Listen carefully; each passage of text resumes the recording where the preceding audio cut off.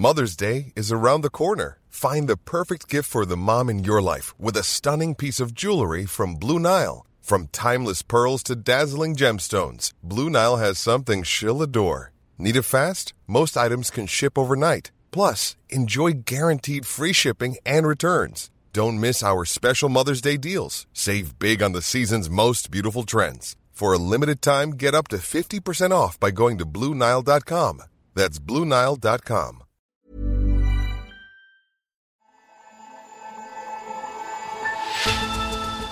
When it comes to the COVID-19 modeling, it can all be a little bit confusing out there. You have likely heard the phrase flatten the curve used when talking about reducing the number of coronavirus cases. The horizontal line is the key one. That is whether health systems have the capacity to cope with the numbers of infections. The COVID-19 pandemic has dominated every part of life since the beginning of the year. Some countries have done better than others at holding back the disease, but everyone has used the same tool to guide their response: mathematics. I'm Alok Jha, a science correspondent here at The Economist. Maths and I go a long way back. A very long time ago, I was a physicist. Mathematics was the language of the worlds that I used to explore. Today's episode of Babbage from Economist Radio looks at how mathematics can be used to tackle some of life's most pressing problems, from predicting pandemics and guiding health policy to spotting bias in politics. I'll also speak to physicist Graham Farmiloe about the way mathematics reveals the true nature of the very building blocks of the universe.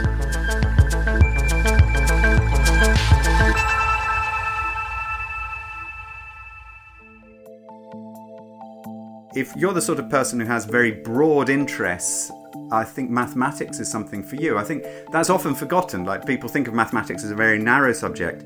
That's David Sumpter, a professor of applied mathematics at Uppsala University in Sweden. He's also a data scientist for a football club in Stockholm.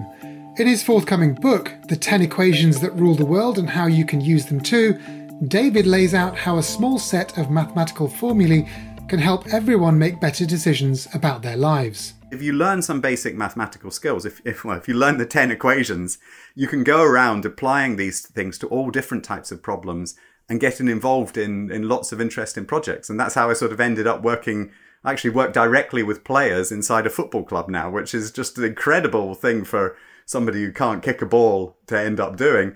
But that's the sort of possibilities you have as a mathematician. Okay, so give me an example. The one that interested me was, how do I get rich? That's actually why I started with the book, because I'm the type of applied mathematician who loves to apply things. So as I've mentioned, I work with a football club, but I've also been interested in how gamblers work and how they make money. The first equation in the book is called the betting equation. And the idea is you want to find biases in the odds. I think a lot of people, when they get into gambling, they think, oh, I know this team's going to win. I really think this team's going to win. And it's not about that at all. What it's about is finding where the odds are in your favour. So the first thing to do is you plot the odds. You can compare this to the betting equation and you can see where you have an edge. And that's what professional gamblers do. They don't think about if they're going to win any particular match. They don't even watch the football matches they bet on or watch the horse races. They look for biases in the odds where all of the rest of us have made a mistake and they can win. These equations that you talk about in the book, where have they actually come from?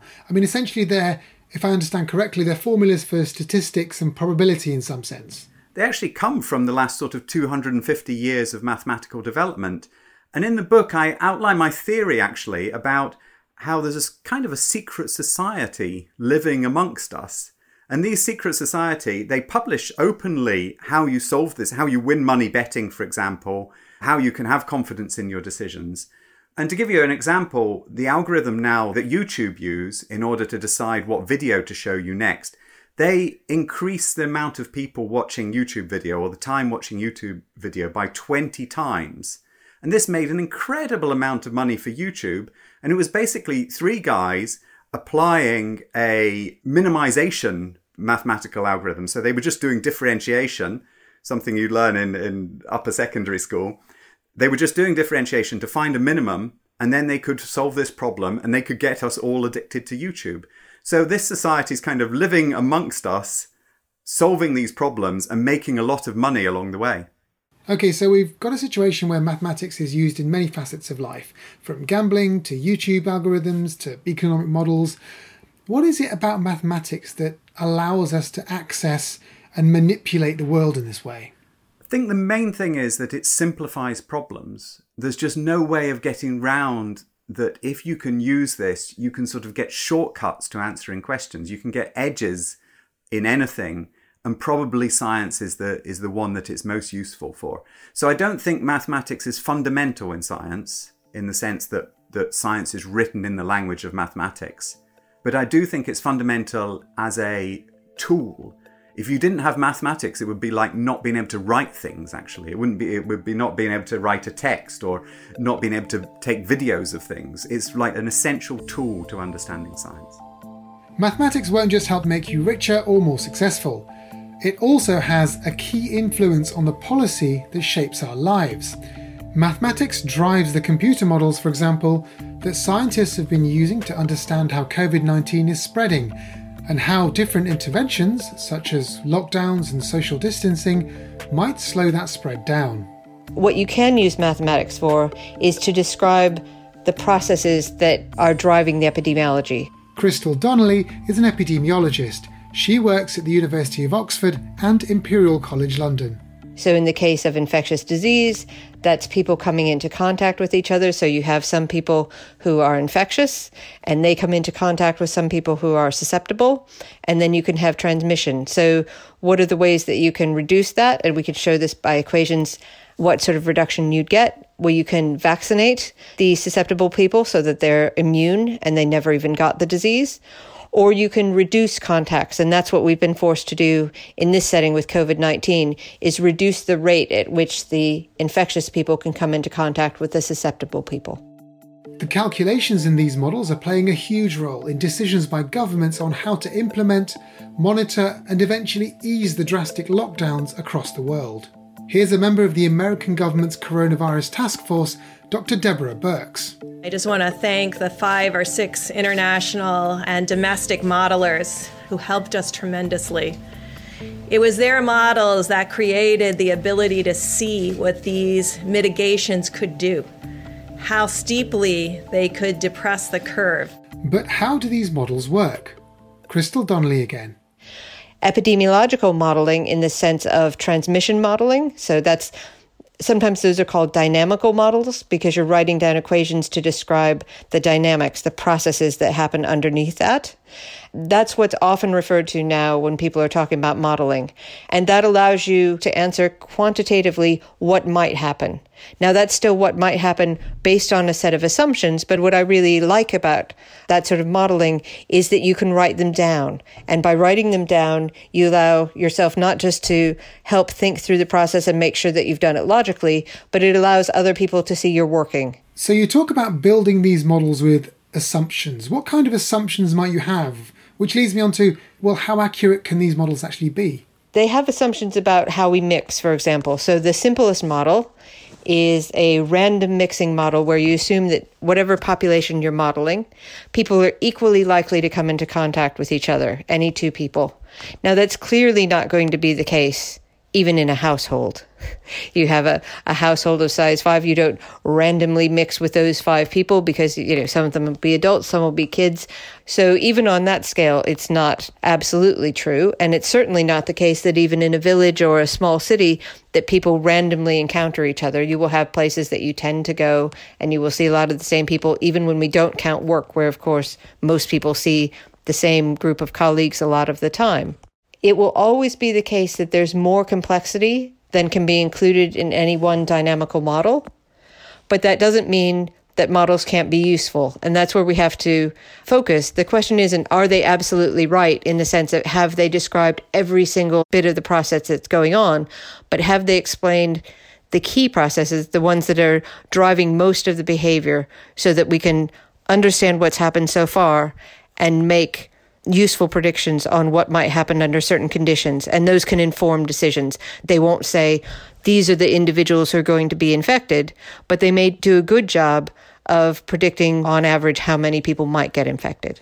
Within a model, each of these variables you're talking about is represented mathematically as part of an equation. Is that right? What's actually the computation that's going on within the models? So we talk about, in the simple case, an SIR model. So we divide people into 3 types. S is for susceptible, I is for infected and infectious, and R is for recovered. And so everybody in a population can be divided into one of those 3 types. And then we can write down equations for how the numbers of susceptibles, infecteds, and recovereds changes over time. Now, not only does that often assume that those individuals are randomly mixing in whatever scale we're talking about, but also that every one of those susceptible people is equally susceptible, and every one of those infectious people is equally infectious. That's not going to be absolutely true. There will be variation. We're all different. But it's trying to get the average behavior right and understand enough of the variability to give you something useful out at the end. You've worked on many infectious disease outbreaks, SARS, Ebola, to name a few. Do each of these have different models, or can you start using the same models with different tweaks as you go along? Oh, there are some things that are fundamental. When you look at a directly transmitted disease, for example, so a respiratory disease goes directly from person to person. If you're looking at Zika, that's different because it goes from person to mosquito to person. And so then you're in a very different regime completely. And as we've gone on over the years, we've made tools available. One of them, for example, is called EpiEstim, and that's for epidemiological estimation. And that uses a case data, so that's the number of cases or the number of deaths observed per day, and uses that data to estimate this reproduction number over time. Now, that can be used in lots of different settings, and we've used it in several different diseases. But for a lot of the models, the particular questions and the particular aspects of transmission will be such that even if we have starting blocks, that we need to adapt and tune them to the particular situation. Mathematics is not only useful for setting policy, but because it's an objective tool, it can also be useful for settling partisan debates. In America, scientists are using maths to help with what has become a divisive political issue, gerrymandering. This is the practice of manipulating the boundaries around congressional districts in such a way as to create unfair advantages for one political side. You have so many data analytics about who the people are, where they are, how they're likely to vote, whether they're likely to vote, that you can draw designer districts to get an outcome you might prefer. Moon Duchin is a mathematician from Tufts University in Boston, Massachusetts. Her work involves using mathematical models to identify areas where gerrymandering might have taken place. So sometimes people say that Democrats or people of color pack themselves into cities. And because they're so dense in the cities, they tend to be concentrated in a few districts with very high proportions. And since we have first past the post voting in each of these districts, it's really to your disadvantage to have extremely high percentages if what you need is 50% plus one vote and what you have is 90%. Well, you could think about that as vote wasting. And what you can see is how the clustering of various kinds of demographic groups or party preferences, how does that clustering lead districts to divide up the population when you're not trying to extract extra advantage? So something that my group does and that several other teams of mathematicians have started to do to great effect, I think, is map sampling. So I'm going to now get an algorithm to draw not 10, not 100, but maybe thousands or millions of maps at random just according to the stated rules. And by construction, those algorithms are just taking into account what they've been told to take into account. That's how computers work, for better and worse. And then we can see if all the summary statistics that you can observe from districts, are they huge outliers among a comparator batch of maps that were made without seeking advantage? Moon hopes that this map sampling can lead to something a bit more reasonable. I'm working pretty hard with different collaborators to take some of these ideas from the math space into the policy space. But what might that look like? Maybe you have a state and it has a certain suite of rules and criteria that are stated.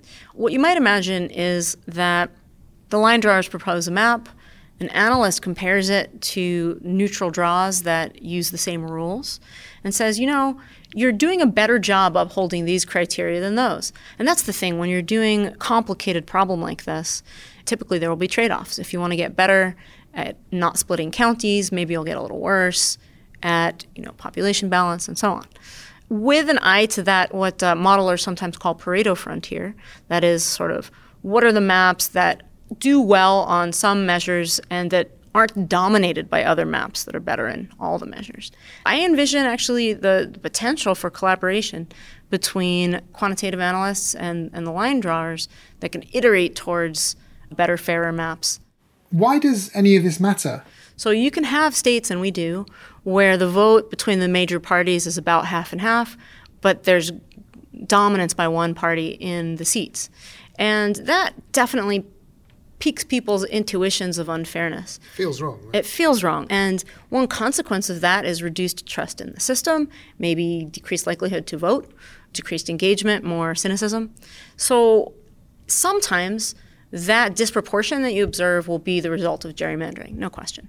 One thing that I hope for these tools is that they can restore faith in the system by showing you, by measuring the consequences of political geography in order to show you what's an expected reasonable outcome that just has to do with communities and where they lie, and what, on the other hand, is agenda-driven line drawing. So I think, in a lot of cases, you might find that the effects of self-interested line drawing aren't as great as you thought. And in other cases, like some of the cases I've been involved with, you find that they're just as great as you thought, and that even though the playing field may be tilted one way or the other, the line drawing goes even farther than that. So I think being able to pull those apart, that's a big advantage of the math modeling.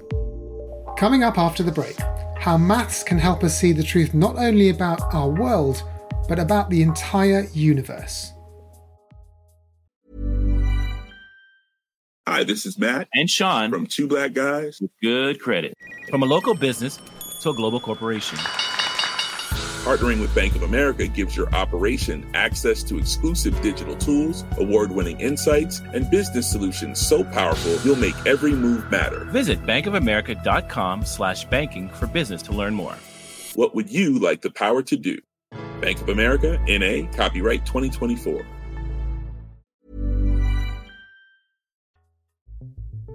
Welcome back to Babbage. Mathematics plays an important role in understanding and shaping everyday life. For science, though, the connections go even deeper. It was Isaac Newton who gave us the idea that physics, as we now call it, is about setting out laws written in mathematical terms that make predictions, you check them against experiment, and if they don't work, you have to go back to the drawing board. And pretty well everyone knows that that's the way physicists work. Graham Farmilow is a physicist and author. In his most recent book, The Universe Speaks in Numbers, Graham explores how mathematics has helped physicists to rethink key ideas such as gravity, space, and even time. Einstein was one of the people that started this, and he wrote near the end of his life that the miracle, he declared to his friends, was that we can understand the universe because it is fundamentally ordered. And it's that order that enables us to understand it through mathematical patterns. Einstein was working at the start of the 20th century. In the past 100 years, though, the love affair between physics and mathematics has only become stronger. What's really new, I think, is that we're in a very unusual situation at the frontiers of physics because there's very little exciting new data coming through, say from the Large Hadron Collider, about the goings-on inside atoms, but theorists are having to do their work despite that. And what it's turning out is that physicists, by looking at their theories, are driven towards exactly the same territory as pure mathematicians. Let's go back to Einstein for a moment. He obviously used mathematics to do most of his work because he didn't do any experiments. So what did mathematics allow him to discover just using a paper and a pencil? Okay, well, Einstein is a great case.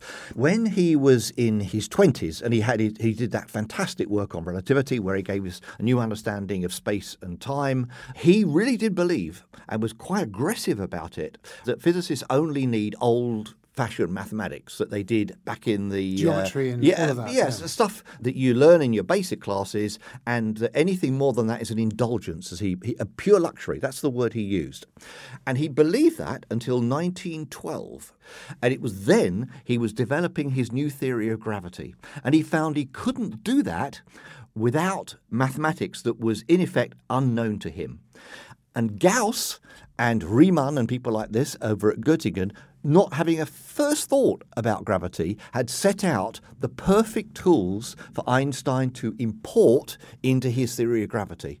Right? These are two mathematicians, just for anyone. Well, actually, they did both, actually. But yes, they were mainly mathematicians. And that's what convinced Einstein that advanced mathematics was something that he and other physicists needed. And so the idea is then, Einstein comes up with there, is that you need advanced mathematics that perhaps aren't necessarily related to physics ideas, but then kind of inform and discover new physics, essentially. Yeah, that's and right. then it sort of flowers, really, doesn't it, after the 1920s? To take us through those sorts of heady years of multiple Nobel Prize-winning mathematicians and scientists. Well, how long have you got? Give us do it in 100 words if you can. All right. Well, so we just say Einstein, he invents arguably his great piece of work in the 20th century, one of the greatest things, which was that new theory of gravity based on that new mathematics. Shortly after that came the most revolutionary development in science, the whole of science in the 20th century, which was quantum mechanics. The theory of motion on an atomic scale turned out to be, if you like, a complete break, or so it seemed, from the theory of motion that Newton had done hundreds of years before. Again, those pioneers found that they had to use new mathematics that had only been out in some cases, 5 or 10 years, and this mathematics was what you needed to look at matter on the microscopic scale. Now, the real puzzle, and I might say it's still there. As we speak, this puzzle is still here. You have two great theories. You have the classical theory of relativity, of gravity, and you have quantum mechanics. Gravity has got its own mathematics, and quantum mechanics is actually rather different. The mathematics looks very different, and also it's got probabilities in it, which Einstein abominated in the sense that he really believed that you should be able to predict those probabilities, not that there's randomness in nature, which quantum mechanics says there is. Now, the big challenge for physics, and as I said, it's endured right to this day, it's still a problem, is how to jam those theories together to get something that it will enable us to understand all of nature at a general level. Clearly, the mathematization, if I can say, of physics has achieved great things and will continue to do so. But is mathematics always real? When a mathematician comes up with ideas for some new bit of mathematics, is it always the case that that's going to be something physical? Most of the really top-notch pure mathematicians don't give a tinker's cuss about physics. Right? They do it because they are working, in the words of G.H. Hardy, on patterns of ideas that interest them, just for the sake of it, right? They are not thinking, what has this got to do with nature? The key thing is we're now finding that the two frontiers are overlapping. Even mathematicians who deal with stuff that looks to be completely irrelevant to anything to do with the real world is actually relevant to the real world. And, by the same token, physicists, when they look at your quarks and your gluons inside every atom in your body and everywhere else, right, you look at those subjects deeply enough and you're taken into the world of mathematics. That crossover has pushed scientists further, opening up new avenues of discovery. The biggest milch cow, so to speak, of this field has been string theory. String theory basically says that instead of thinking of things like electrons and photons and what have you as point particles, rather there is an elementary string, and that these fundamental particles are excitations of that so-called string, very, very short pieces of string in space-time. That subject is consistent with quantum mechanics and relativity. That's the first thing to say. And the reason why people love that theory and have so much faith in it, to quote the great Edward Witten, who is the doyen of that field, that subject showed why gravity must exist. Your jaw should drop when you hear that. Gravity isn't just brought in, right? It must exist as a result of relativity and quantum mechanics, right? Absolutely amazing thing. Now, if you look at that theory, which it has to be said, is very difficult to test unless you're going at very, very high energies. But we're in the exploration of its consequences, we find ourselves taken to all sorts of things to do with combinations of algebra and geometry, things to do with the curvature of fields, many, many subjects that mathematicians are looking at for their own reasons, but the physicists need in order to discuss how those strings could make up the real world. So the mathematical physics is just way ahead of the experimental abilities right now. And my only conversations with people doing these things, they sometimes say that it might take hundreds of years to develop the technology to test the things that they're coming up with now, because mathematics, you don't need anything more than a paper and a pencil and maybe some software to sort of answer these things. But what do you see as the biggest promise that mathematics has for physics? We've talked about how it can really shoot forward and make you think about different things and see the universe differently. What kinds of promises is there in the future for this then? Physics is going to have to get used to long periods when we won't be teeming with experimental results because they're getting more and more expensive to produce from the telescopes, from the expensive colliders. There'll be these gaps we have to fill. Now, because I think mathematics is so fecund a field, it will enable us to do creative work while there are those gaps. That's what I suggest in the epilogue to my book. So I think mathematics is proving its worth and its value, even when we haven't got the experimental input. Mathematics not only lets us see the future of physics or glimpse the unseen parts of our universe. As we've heard, it describes the hidden patterns all around us and gives us the ability to control and predict our world. That's all for this episode of Babbage. Our thanks go to David Sumpter, Crystal Donnelly, Moon Duchin and Graham Farmelo. For more great stories about science and technology, subscribe to The Economist. Go to economist.com/radio offer to get 12 issues for $12 or £12. I'm Alok Jha, and in London, this is The Economist.